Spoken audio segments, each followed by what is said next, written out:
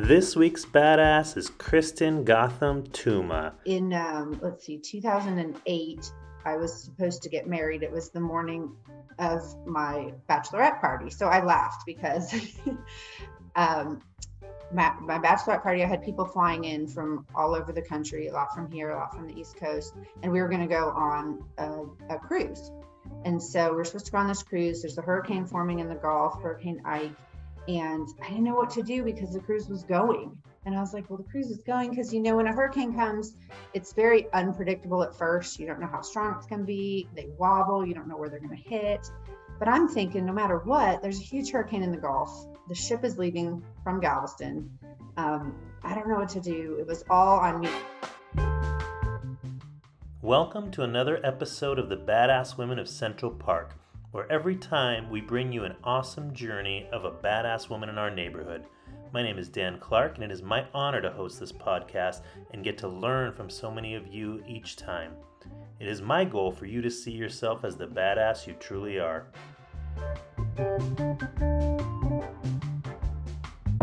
This week's badass is Kristen Gotham Touma. She grew up in Fort Collins and began her love for photography as a yearbook photographer in junior high. She then moved to the Houston-Galveston area for college and remained there until 2021. Her sister and parents lived in Conservatory Green, and she fell in love with the neighborhood on their biannual visits. Her move was sparked by COVID and the desire to be closer to family, live the outdoor lifestyle that Denver has to offer, and raise their kids in an amazing community. Leaving her successful photography business back in Houston was difficult, and in Denver she's had to start again from square one. As you can imagine, this has been both challenging and rewarding at the same time, but Kristen has an amazingly positive attitude. She loves meeting her neighbors, learning their stories, and sharing them through her personal branding photography. This week's podcast is brought to you by the Mama Bird Project. How are you doing with the documentation of your grandparents' stories, your parents' stories, or even the wisdom and time capsule of your young ones? In the Mama Bird Project, we empower young Black, Latina, and Indigenous women from Montbello through documenting the stories and wisdom of your loved ones. Our women are conducting graduation conversations, engagement conversations, and wisdom conversations with your elders. It only costs $100, and all that money goes directly to our women. We are doing such good and important work. Please support the Mama Bird Project. Okay, good morning, Kristen. Thank you so much for joining me. You are another person that I don't know in real life and don't know much about, so I'm really excited to get to learn about you and learn from you. And we just talked a little bit before this, and you are very interesting, so I'm excited to learn more about you. Can you start me off just talking about kind of your transition to Denver, because you're relatively new to our community, and I just wanted to talk about that a little bit. So can you talk a little bit about where you were living before and what brought you to Denver? Absolutely. Thank you. It's a pleasure to be on the show. So I actually grew up in Fort Collins. I was raised there, and my family was all there. And I moved for college, so a long time ago, and I decided to go to A&M in Galveston. So I moved to the, South Texas or Southeast Texas, Galveston, Houston area. And that's where I was until a year and a half ago when we decided, my husband and I and our kids, to move back to Colorado. Really was hoping to just get closer to family. And, I think COVID just kind of made everybody reevaluate and look at their lives, and Denver was a place my husband had always wanted to be because we had come twice a year to visit family.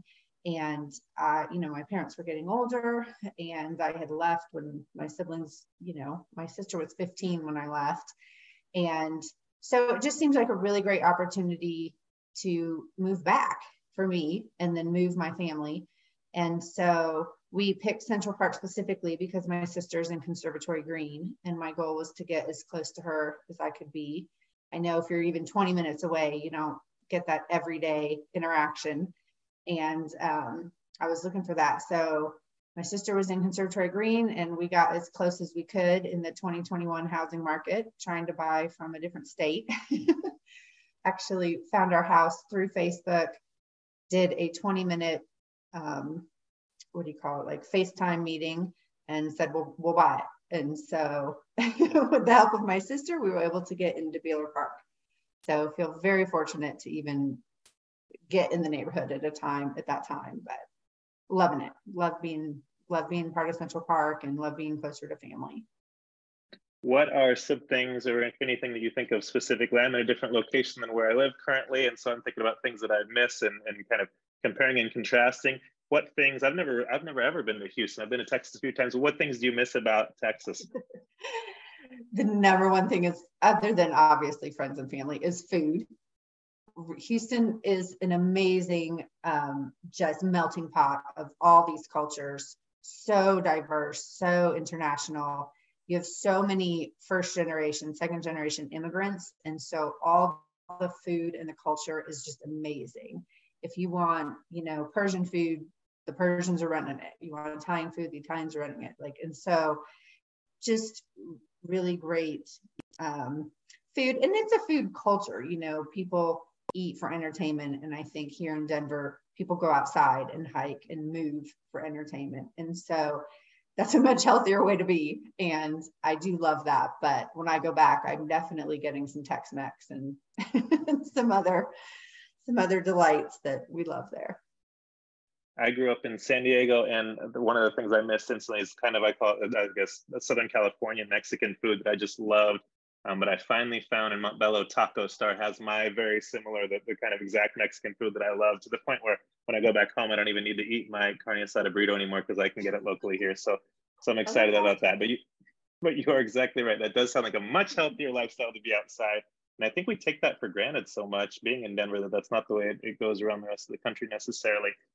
So the biggest things I've noticed is just the kids, my kids play outside and they do it all year. It's not like winter stops them. And I love that because Houston, I think being a bigger city, for one, you're less likely to just have your kids outside. And then just the heat feels very oppressive a lot of the year. And so my kids are much, much more active here. And I really love that.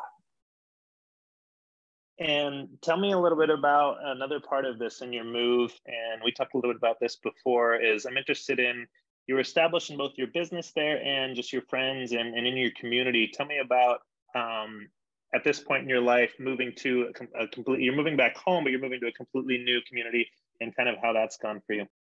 Yeah, so it's been really interesting. I had been in the Houston Galveston area for 27 years. And so to pick up and move here was definitely, an experience, and it was great, but challenging, for my business specifically. I had been established in Houston and had a lot of clients and had people who knew me and a lot of referrals. And I wasn't, out hunting for the business, so to speak. And then moving to a place where nobody knows you, you're starting from ground zero, you're starting at baseline again, trying to just build up, let people know who you are, let them know what services you offer. And so it's been fun and challenging at the same time. And so just really trying to get out there, let people know what I do and what I can offer, how I can benefit them.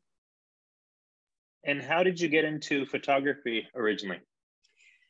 Well, that I actually started a long time ago. I was a yearbook photographer at Volts Junior High back in the late 80s. So that is sort of where I fell in love with the camera, telling people stories through the lens. And back then we shot in mostly black and white because we developed all our own films. So not only did I learn how to take pictures of people, I also had the great privilege of learning how to develop in the darkroom. And so I just fell in love with it. Just fell in love with photography and people telling their stories. And so it started back then. Yeah, and it's such a relationship business, and I think that you're talking about telling stories, which I think is so powerful too. When you were starting out kind of the business side and doing that part of it, was that a difficult transition for you to take it from an art and a passion into kind of business, or how did that go for you, and how did you attack that when you first started out?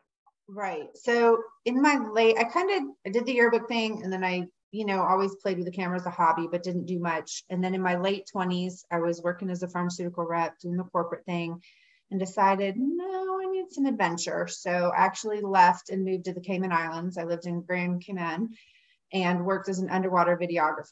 So that was amazing because I got to scuba dive all day and tell people stories of their vacation, and, playing with the stingrays, snorkeling with the fish, playing with the sharks. And so that was amazing. And I did that for about 18 months. And when I moved back to Texas and kind of got back into, I got a job at GSK doing sales again, I really wanted to keep photography in my life. So I found one of those leisure learning courses at Rice University and went to that. And on the very first day, it was a husband and wife team that taught, and they were wedding photographers. So on the first day of class, I went up to them and said, do you need an intern? And from there on, just established a beautiful relationship with this couple who taught me really everything I know. So I was kind of thrown right into the wedding photography world, which is an amazing way to learn photography, because you learn not to mess up. You have one time to get the kiss, you're in low light situations, the first dance, the cake. And so it was high pressure, but I loved it. And so really re-engaged my love in photography, learned so much. And then they also taught me about editing, which, this day and age, can't be a professional photographer without knowing your way around Photoshop, how to edit. And so I've really been working on those skills for the last 20 years. And from there, I worked with them, shot hundreds of weddings, was able to shoot in Europe. One of my friends got married on the coast of Cornwall in a 1,000-year-old church, just amazing. Shot in Hawaii, shot at vineyards across the country, and did that for a while. And then I wanted to have my own family. And so I went through different stages, but, shot babies and photographed families, and then really kind of just ended up in about the last 5 or 6 years, really focused on headshots and small business branding. And so that's where I found my niche and my love. And that's what I work for today, is just to help you feel beautiful in your headshots, and then to get really, effective and strategic branding photos for small businesses. Yeah, we'll get back to the photography too later, but I did want to talk about, because you talked about the birth of one of your children. I want you, when you filled out the little form I have for what we should talk about, one of the things you talked about was overcoming obstacles, which I thought was great, and something that's so powerful. Tell me about your birth experience. Yeah, so the birth of my first child, you have all these expectations and dreams of what it'll be like, mostly just having a healthy child, giving birth and holding them. And that wasn't quite my experience. It was the morning of my baby shower. I was 26 weeks pregnant, and my sister had come down from here. She was down in Houston with me, and I just wasn't feeling very well, didn't really know what was going on. And eventually realized I needed to get to the hospital and show up, and they're like, "You're in labor," which I kind of have a very Pollyanna upbeat look on things.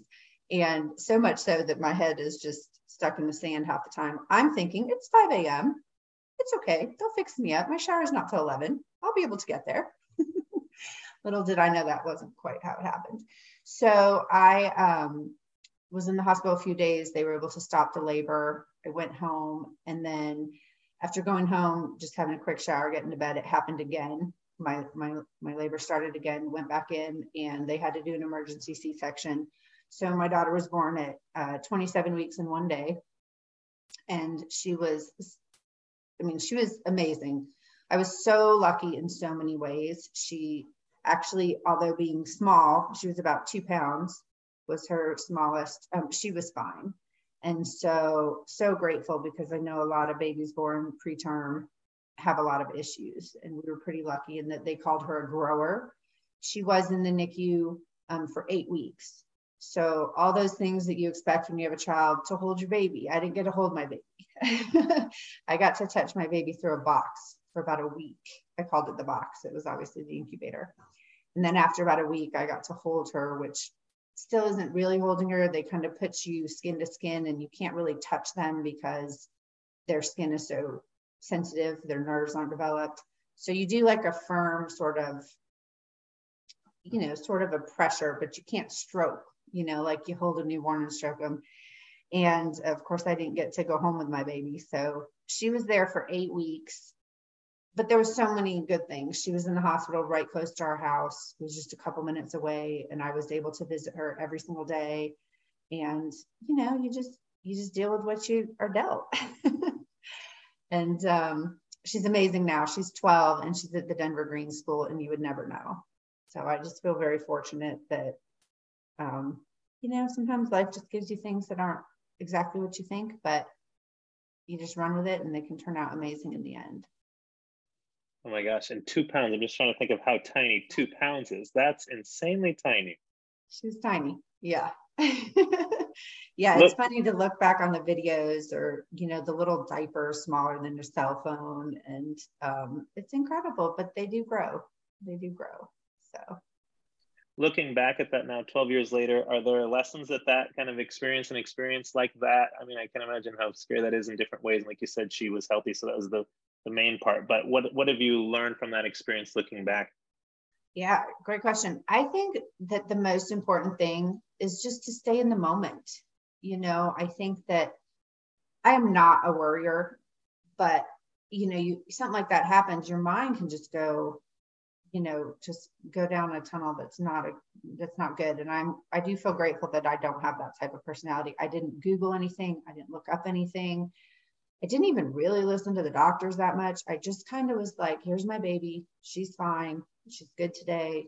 And just kind of go with it moment by moment. And then, a couple months later, when she was home with me, I kind of started Googling and doing the deep dive. And I'm so grateful I didn't, because you're not always finding the best things on the internet. And so just being present, just taking what you have day by day and enjoying it. And it was scary and it's not ideal, but I'm so grateful for her, and, just for the time I get with her and my son. Yeah, tell me about then. You had your son, and how was that? Was that a more normal birth? Not really. They found out that I actually have a genetic condition that made having my daughter difficult. It's called Ehlers-Danlos, and it's just a connective tissue disorder. So with him, they knew that, which was great. And so I had some medical procedures. I stopped working. I was kind of on like a bed rest type situation, starting at about 20 weeks or 22 weeks. I can't exactly remember. I had shots every week. So it was something that I was highly monitored, and was, with him, we knew that he would come 4 weeks early, because with her, when they did the emergency C-section, the uterus clamped down and they couldn't get her out. So they actually had to do what's called a cross cut and do like 4 cuts and kind of peel it like an orange. And when they do that, they don't let you have your second one. They don't let you go too far, because if you get too big, it can burst. So I knew he would be 4 weeks early. I ended up getting some high blood pressure and things. And so he was 5 weeks early. But all in all, he was amazing. He was tiny, but he got to come home. He weighed, I think, 4 pounds, 10 ounces when he came home. So he was little, but he grew super fast, much faster than she did, and really had no issues. So I was just grateful to be able to take him home and to hold him. I always say I learn about a new privilege that I have each day, and your story is reminding me of what our first baby was in vitro, and my wife is taking shots and doing all these things even before that process. And I always just said, we're going to get the children we're meant to be with. It's all going to work out, which is easy for me to say on my side. Both pregnancies were really easy for me, and both births were easy for me. And I'm just thinking, oh my gosh.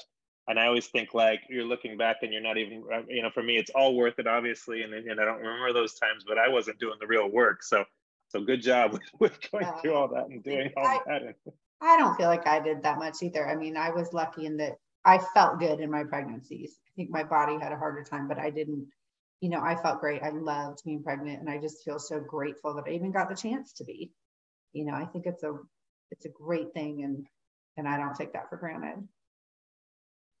Okay, let's move forward to another subject of adversity that we talked about a little bit too, and you've been impacted heavily by, and that's one thing I guess Texas does have that we don't have is hurricanes. I have never been a part of a hurricane or near one in any way. We've got some family that lives in Florida that occasionally we'll worry about on the East Coast, but pretty much stayed away from it. Tell me about how hurricanes have impacted you.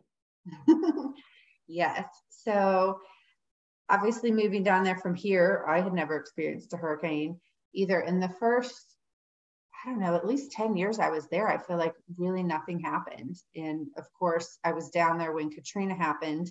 And while that didn't hit Houston at all, Houston did take on, hundreds of thousands of refugees from Katrina. And so it kind of, I think with a lot of people, but especially down there, it kind of put hurricanes on the map, so to speak, in my brain.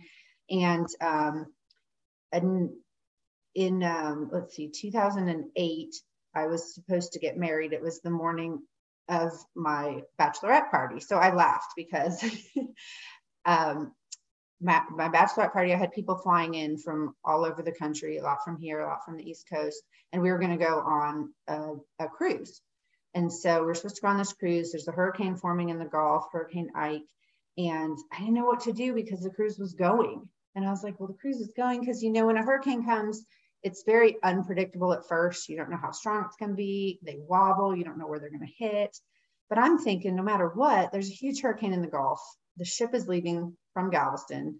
I don't know what to do. It was all on me. And I just decided, okay, we're not going. The ship's going. We're probably going to lose our money, but we won't go. Which turned out to be a really good decision. So I had all these people at my house for the hurricane. And we just made a party out of it. Luckily, Houston didn't get hit that bad. We had, some rain and down trees, but Galveston, unfortunately, got slammed. They took a direct hit, and my wedding was supposed to be in Galveston 4 weeks from that date. And so bachelorette party's off, people are there, but then I'm like, what about my wedding? And took a couple weeks to even figure out what was happening on the island and how bad it was. And of course, I was worried about my wedding, but also just, I love Galveston. I went to college in Galveston. I met my husband when we were down there, and it just has a huge part of my heart, that community. It's a wonderful community. I have a lot of friends and business owners, and, it was all destroyed for them. So it definitely, we realized the wedding was not going to be happening because poor Galveston really needed to rebuild and they weren't going to be ready. And so we postponed our wedding 6 months, which again, isn't ideal, but isn't a huge, wasn't that big of a deal. We were already living together. So my husband's like, so what about Hawaii? Are we going on our honeymoon? I'm like, oh yeah, we're going to Hawaii. I earned that at least. So that was kind of probably my first lesson in, just rolling with the punches, send out new invitations, make sure, wait till Galveston's rebuilt, and we had an amazing wedding 6 months later in March.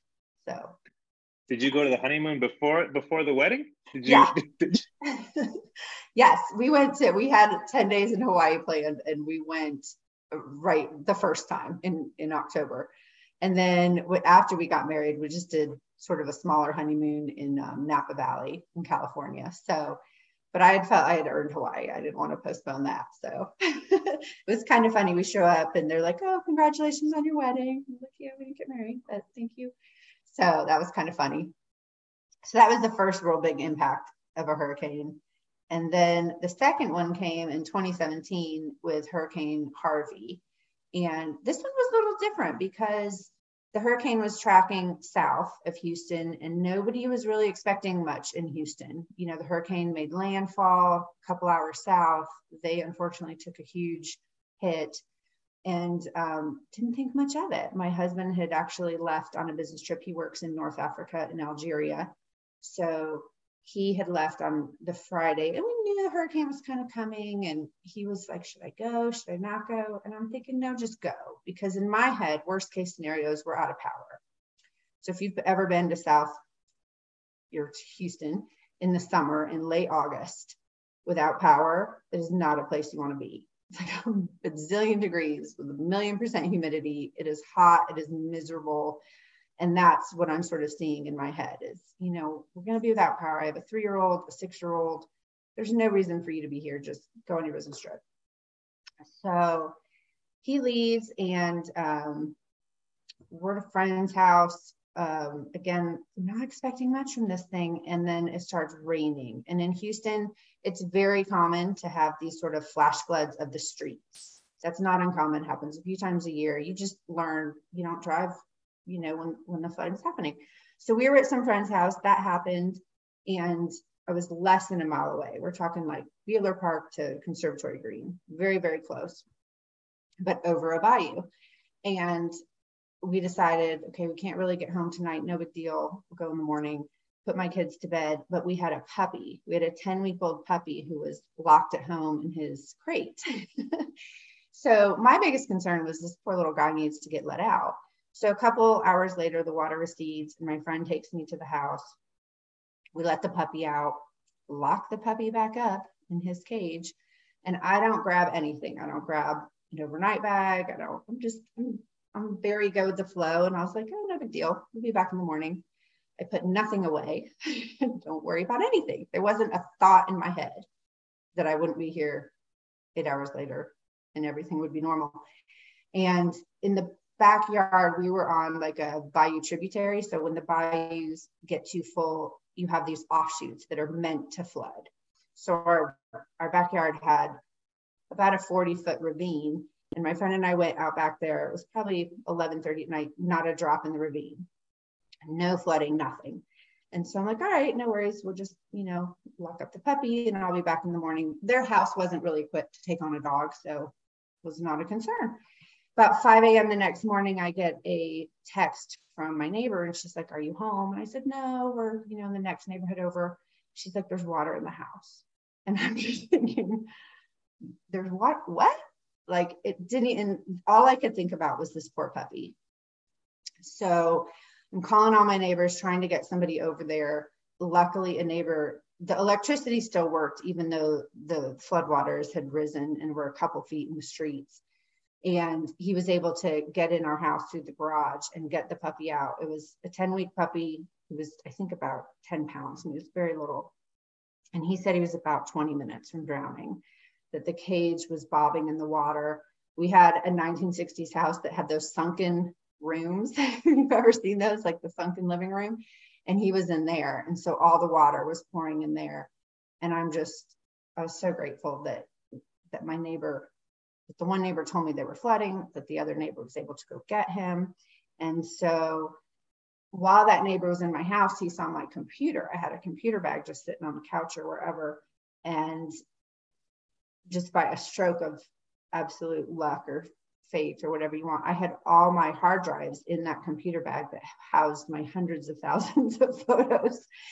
And it wasn't usually in the bag, but it was that day because I had been out somewhere, and he put that bag on top of the refrigerator, which I'm so grateful for because we had flooding higher than the kitchen counters. So it saved my photos, which was huge to me at the time.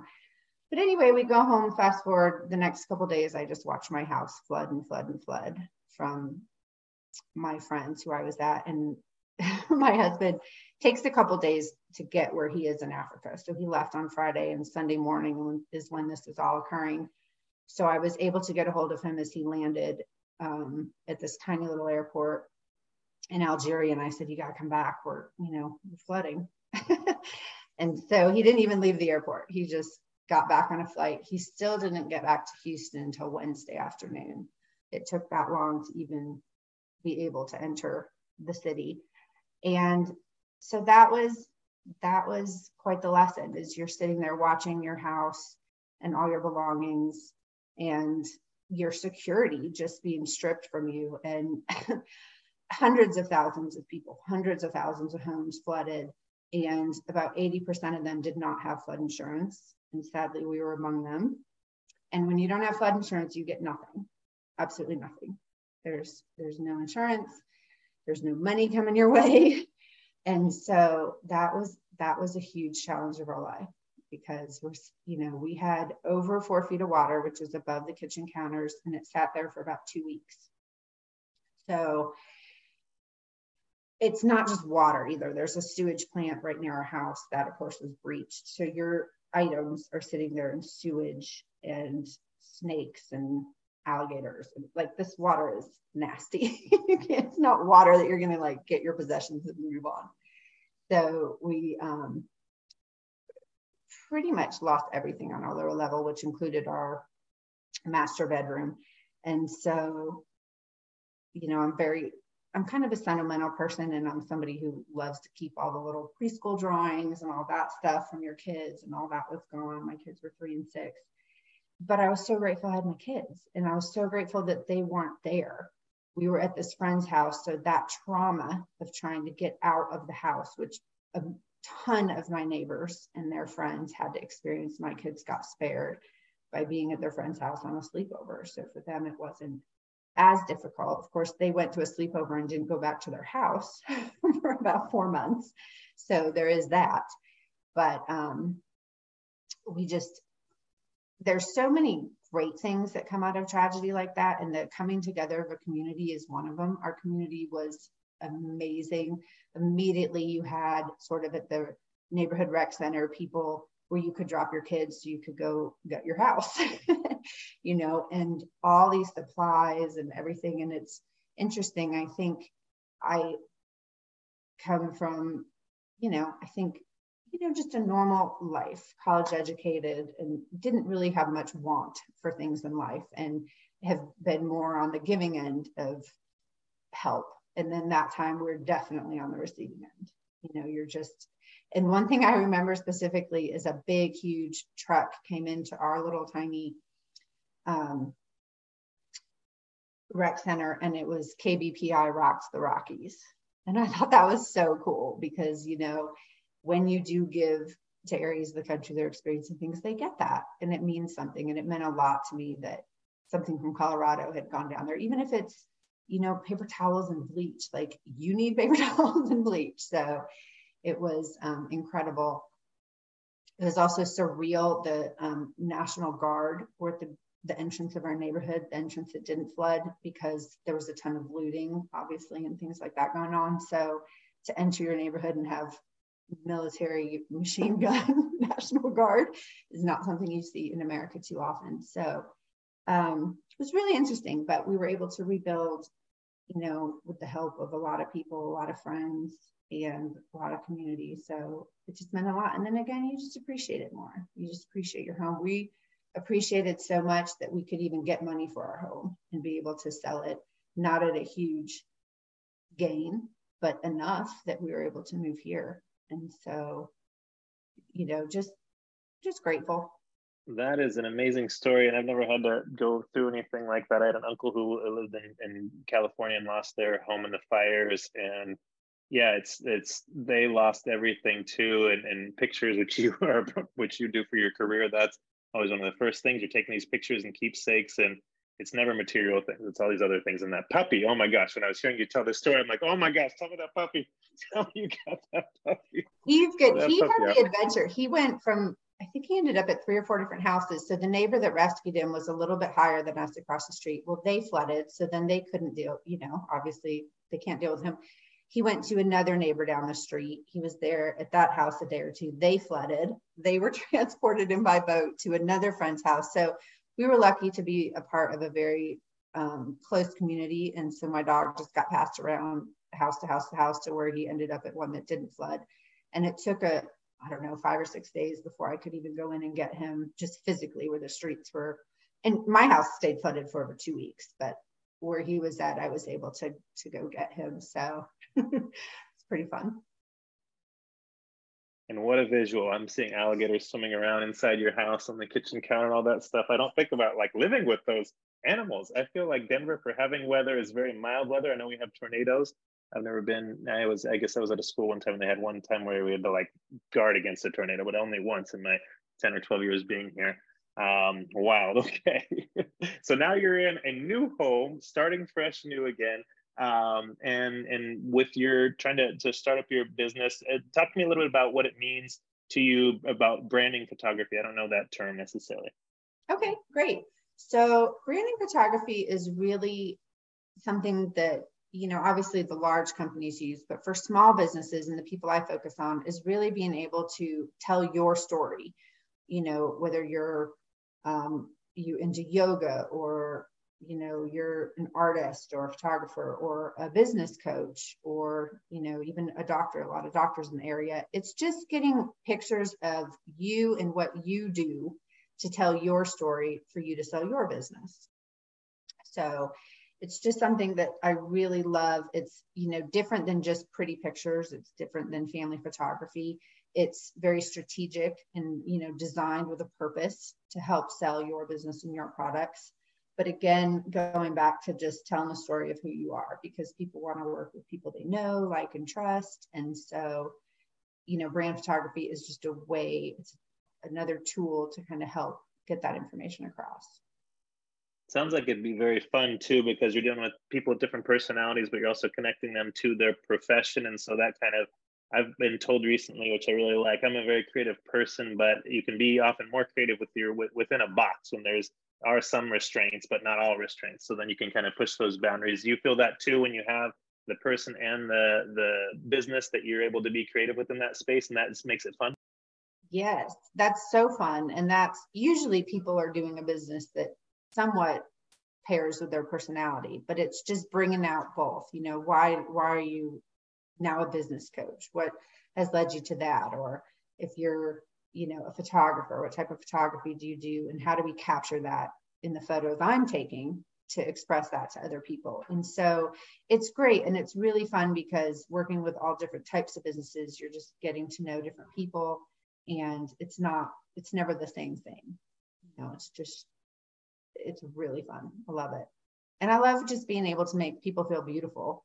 I do headshots as well. And I think people, when they book a headshot, you're about as excited as going for a root canal. Most people are not into it. They don't want to do it. And I see it as my job to really make you feel comfortable, to, look, I am with you. I do not weigh what I want to weigh. I do not look the way I want to look. I'm approaching 50. The skin isn't where it used to be at 20. And that's okay. We just got to celebrate where we're at. And I just try to make people feel beautiful. And then there's always a little Photoshop. Not a lot, because my goal is to have you look like you on your best day, but let's not discount the tools that we have. So I just think it's really fun. And I just feel honored to be able to, capture people feeling their best and expressing, what they like to do for life. Yeah, and taking pictures of people who are not models, and not wanting that. I just think about myself too. I don't know how to pose, and I don't know what, my smile and the look and all of that stuff. Is that a skill that you've really worked hard on to, like, get people to feel comfortable? Is it something that came natural to you? I think being with people is very natural to me, and just making people feel comfortable is natural to me. But the posing and how to make you look good is an absolute skill that I have really developed over the last 5 or 6 years. When I look at the first headshots I took, and I had been doing photography for over 20 years at that point, they were not as good as they are now, because how to pose is a skill. And I think when you really hone in on a specific niche, you get really good at that. And so how to tilt your head, how to look, how to smile. I'm always like chin down, chin up, those very tiny subtleties are what make a great portrait. And so I think that, my skills over the last few years have really led me to be in a place where I feel really good with my work, and how I can make anybody look and feel good behind the camera, or in front of the camera, sorry. When you're telling your clients these things, I'm thinking about this, even with this, like, podcast, and I'm a pretty confident person naturally, and I feel, being born a white American male, you're born confident because you've been given everything in life, and everyone treats you that way. But so many of the women that I interact with don't seem to have that same natural confidence that they certainly should have. When you're doing this and you're empowering these other people, are you taking that into your words and treating yourself that way? Are you good at treating yourself in that same way? It's always a work in progress, but yes, I think that, unfortunately in society, in American society today, and with women, it's so much about how we look. And that's just such a small part of who we are. My daughter has an amazing book. She's 12. I think it's such a critical time to be learning these things. And in her book, one of the things says, what you look like is the least important thing about you. And it's that duality of, we don't want to put so much emphasis on how we look, but yet we're in a society where a good headshot matters. And so it's a balance of, look, you are beautiful however you are. Let's bring out that beauty. Let's not try to make it be a standard. We don't all have to look like, Barbie or Hollywood or whatever, because really we don't. And even they don't, because that's that photoshopping is so much that they don't even look like themselves. And I never want to do that. I just want to make people feel comfortable in what they have. And yeah, we don't all look exactly the way we want. Neither do I. But I'm so grateful that I'm here, and that, that I get to do what I do every day. And, the little things don't matter. If you're 20, 30, 40 pounds overweight, whatever, like, it's okay. You're here, you're healthy. Just go with it. Yeah, so true. How do you, I didn't ask you if you feel like a badass. Do you consider yourself a badass? That's a hard one. I mean, I would like to, I guess. Yeah, I don't think that you grow up feeling that way, but then when you look at what you contribute, you want to be like, yeah, I do have a skill and some talent and some things that I've developed over the years that can make other people feel good. And if I can do that, then yeah, I guess I would consider myself a badass. What do you, as we're wrapping up here, what do you want for your future? And that can be life-wise, professionally. What do you look forward to? I just look forward to being with my family. I think, with the different adversities I've faced, as severe or minor as they are, you just know what's important. And to me, my family is it. My husband, my 2 kids, just having their health is so, so important.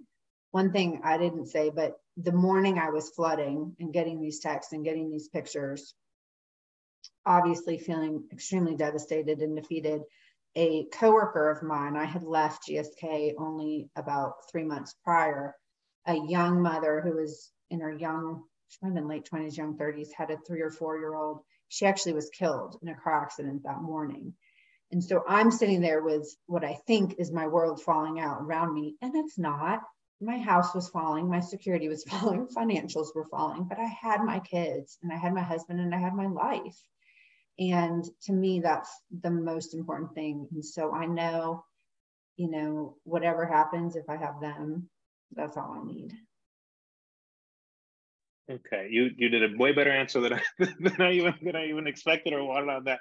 How about professionally? What would you like to see with your business moving forward? Oh, professionally, I just would love to become a go-to photographer in the area for small businesses, for headshots. I love what I do. I want to help other business owners, have visuals to show what they do, because we are in such a visual market. So when you have beautiful magazine style pictures for your website, for your social media, for your advertising, I think it makes the business owner feel really good about themselves too. And so I just want to be the go-to person for that. Yeah, it's something I think that people don't think of first or right away when they're starting a business. And then everybody heard who's done professional headshots, it's just night and day, the quality of the pictures, and you really use them a lot in different scenarios. So that's something that, yeah, I'm sure you see the impact when people do. It's always hard, I think, with photography, because people feel they can do it themselves in different ways, and you can just to some degree, but it's still a night and day difference between the professional. And then also, I think one thing that's discounted is all the other things that come with it, like this confidence boost and like interacting with someone who does this regularly, and all the things that you see from yourself. Yeah. And then when someone says, oh, send me that over, send me your headshot, you got some on hand, and you have some that you feel really good about and you feel confident in sharing, instead of like, oh, cringe, where am I going to, oh, I guess I looked good at that wedding last week. Let me try to cut my head out. So when you get professional ones, you just kind of have them on hand, and it's a good thing. Ready to go, which I do not have one, and I ask for them every week on this podcast. So we'll talk when I get back into town. All right, good. Kristen, finally, before we go, I do want you to own your badass self. So I want you to say your name and I'm a badass. You told me the pronunciation of your name, Kristen Gotham Touma. So say, I'm Kristen Gotham Touma, and I am a badass. Okay. I'm Kristen Gotham Touma, and I am a badass. Thank you again for listening to this podcast. Please go to iTunes or whatever provider you're listening on and give us a rating so we can do more of this important work. Please keep sending me suggestions of people we should interview on this show. And finally, and most importantly, please always remember that you, yes, you are a badass.